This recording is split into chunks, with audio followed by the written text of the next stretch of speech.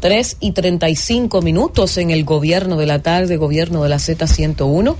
Es el momento de dar inicio a los comentarios y lo hacemos de voz de nuestra compañera Emelin Baldera. Gracias, Iluminada. Saludar a los compañeros en la mesa, también a nuestros oyentes que prefieren la Z101 y que reportan sintonía, ¿verdad? A través de todas las plataformas digitales que tenemos disponibles para ellos. Gracias por seguir a la Catedral de la Comunicación en cada rincón de nuestro país. Hoy lunes 12 de febrero. Y a propósito del tema con el que iniciamos el programa de hoy, el gobierno de la tarde, hablábamos de dos cantantes y hay uno que para algunos, ¿verdad?, desafinó. A propósito de que estamos hablando de Manuel Jiménez, que viene también del arte, este año próximo, la canción We Are the World, que pues la compuso Lionel Richie y Michael Jackson, cumple 40 años de grabada. Grandes estrellas de la música, Stevie Wonder, Diana Ross, Bruce Springsteen, muchas estrellas de la música, ¿verdad? Ellos no pensaban en ningún momento que iban a lograr concitar la atención de todas estas grandes estrellas. Y yo, que vi el documental, me llamó muchísimo la atención un letrero que tenía en la entrada de la grabación, interesantísimo. Si usted no lo ha visto, búsquelo, está en Netflix y véalo. Y ustedes saben qué decía ese letrero, clarito: deje afuera sus egos. Deje afuera sus egos antes de entrar a la grabación, porque al final todos eran estrellas. Y ahí ese documental cuenta de una forma tan bonita y real, ¿verdad? Porque con imágenes del momento, cómo pasaron las cosas. Un Bob Dylan, por ejemplo, nervioso porque tenía temor de su voz. Y hablo del ego, y lo decía mi compañero Juan al inicio, específicamente con el tema de Manuel y Dio Astacio, el tema pues de la contienda electoral de cara a las municipales, que ya faltan 6 días. Bueno, pareciera que hay mucho ego de lado y lado, porque evidentemente que donde no me invitan a participar yo no voy a ir, donde no me hacen parte de, yo no tengo por qué estar.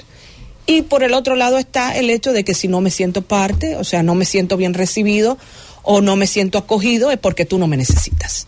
Entonces, es lamentable que esté pasando esto a esta altura de juego, este mensaje tan contundente. Ha sido contundente, hay quienes han dicho que desafinó, pero bueno, ha sido contundente, y Manuel sabrá lo que trama. Manuel sabrá, como en la política es más lo que no se ve que lo que se ve, y es la ciencia de todo lo posible. Veremos qué pasa en los próximos días. Esperemos que concluyan las municipales y sabrá Dios cuál sería la sorpresa de Manuel Jiménez. Pero lo que es la realidad es que él no está contento. Eso es la realidad, y todo ahí quedó claro con este mensaje. Vamos a ver cuál será el rumbo después de esta situación de Manuel Jiménez. Si no lo veremos, tal vez, ¿verdad? Como hay gente que ha presagiado que volverá a su casa, a su esencia. Porque ¿cuándo fue, en qué periodo fue que él fue diputado? ¿No fue con Leonel Fernández? ¿Qué fue el periodo diputado? Sí, pero comenzó su periodo con Leonel, ¿no? Sí, con Leonel. Con Leonel Fernández. Con Leonel y Danilo estuvo con los dos. Uh-huh. Con Leonel abrió las puertas, sí, ciertamente como legislador. Entonces, vamos a ver qué pasa. Hay que decir ya, entrando ahí, que reforzando tu comentario, sí, muy atinado, de que él efectivamente lo que está haciendo, dejando libre a su gente, sí, al que lo pueda seguir, ¿verdad? Así es. Dejándolo libre para que voten por el candidato que le dicte su conciencia. Sí. De manera que en cierto modo él no está diciendo yo no apoyo a fulano, yo apoyo a fulano, lo que está dejando a la gente libre. Exacto. Tendrá sus razones. Exactamente. Habrán razones que nosotros no sabemos, pero bueno, tal vez en algún momento saldrán a la luz. Y por otro lado, ya faltan 6 días para las elecciones municipales, y ciertamente unas elecciones extrañas para mí, porque yo todavía siento que hace falta interés. No han generado el interés que han concitado otras contiendas electorales del pasado, inclusive la propia del 2020. No han generado ese interés. Específicamente estas municipales, para mí no han generado ese interés en la población. Y a propósito de eso, hay momentos en los que se sueltan los demonios. Los políticos saben a qué se refieren los demonios y estos momentos neurálgicos, ¿verdad?, de cara ya a la contienda. Y escuchando en días pasados a nuestra querida compañera, la veterana periodista y abogada Carmen Inver Brugal, aquí mismo, en Esperando al Gobierno, denunciaba ella la intención como que de un grupito que quería de alguna manera comenzar a sembrar en la gente la teoría de que votaran nulo para las próximas elecciones municipales. Que votaran nulo. No sabemos cuál era la intención, no sabemos cuál es el deseo, pero que votaran nulo. Entonces, hoy justo, los lunes escribo en el periódico El Caribe, hablaba yo de ese deseo o de esa manipulación que tienen algunos con esa intención, que no sabemos a qué ¿verdad? A qué intereses responde. Pero lo que yo sí sé es lo que ha costado llegar a este punto de la historia dominicana, política, democrática, de República Dominicana. La sangre que se ha tenido que derramar, las vidas que hemos perdido también de cara a todo este proceso. Y yo, por el contrario, yo soy de las que creo que deberíamos tener un voto obligatorio, en el sentido de que usted va, vota nulo, o el que no va y no vote, porque también está el otro tema. Tenemos una abstención grandísima. En la contienda pasada se hablaba de un 40% de votos. Bueno, que habían razones, que estaba el COVID, perfecto. Pero ahora yo creo que no hay razones evidentes, más que algunos que dirán que no hay propuesta con la que se identifiquen.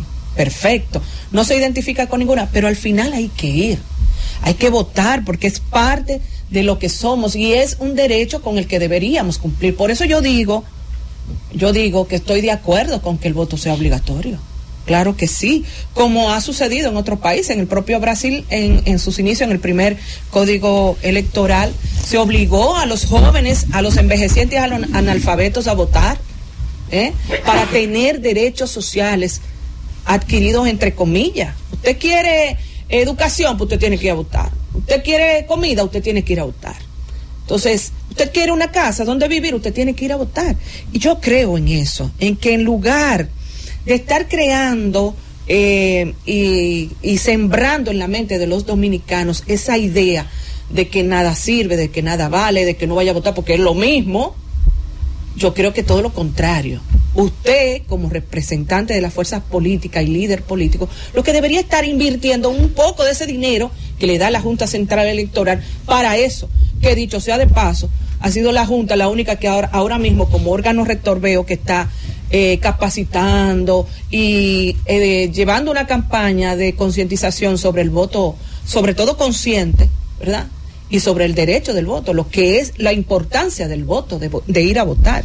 Entonces, eso por un lado, y por el otro está el tema de también el descrédito al árbitro del proceso, en este caso la Junta Central Electoral.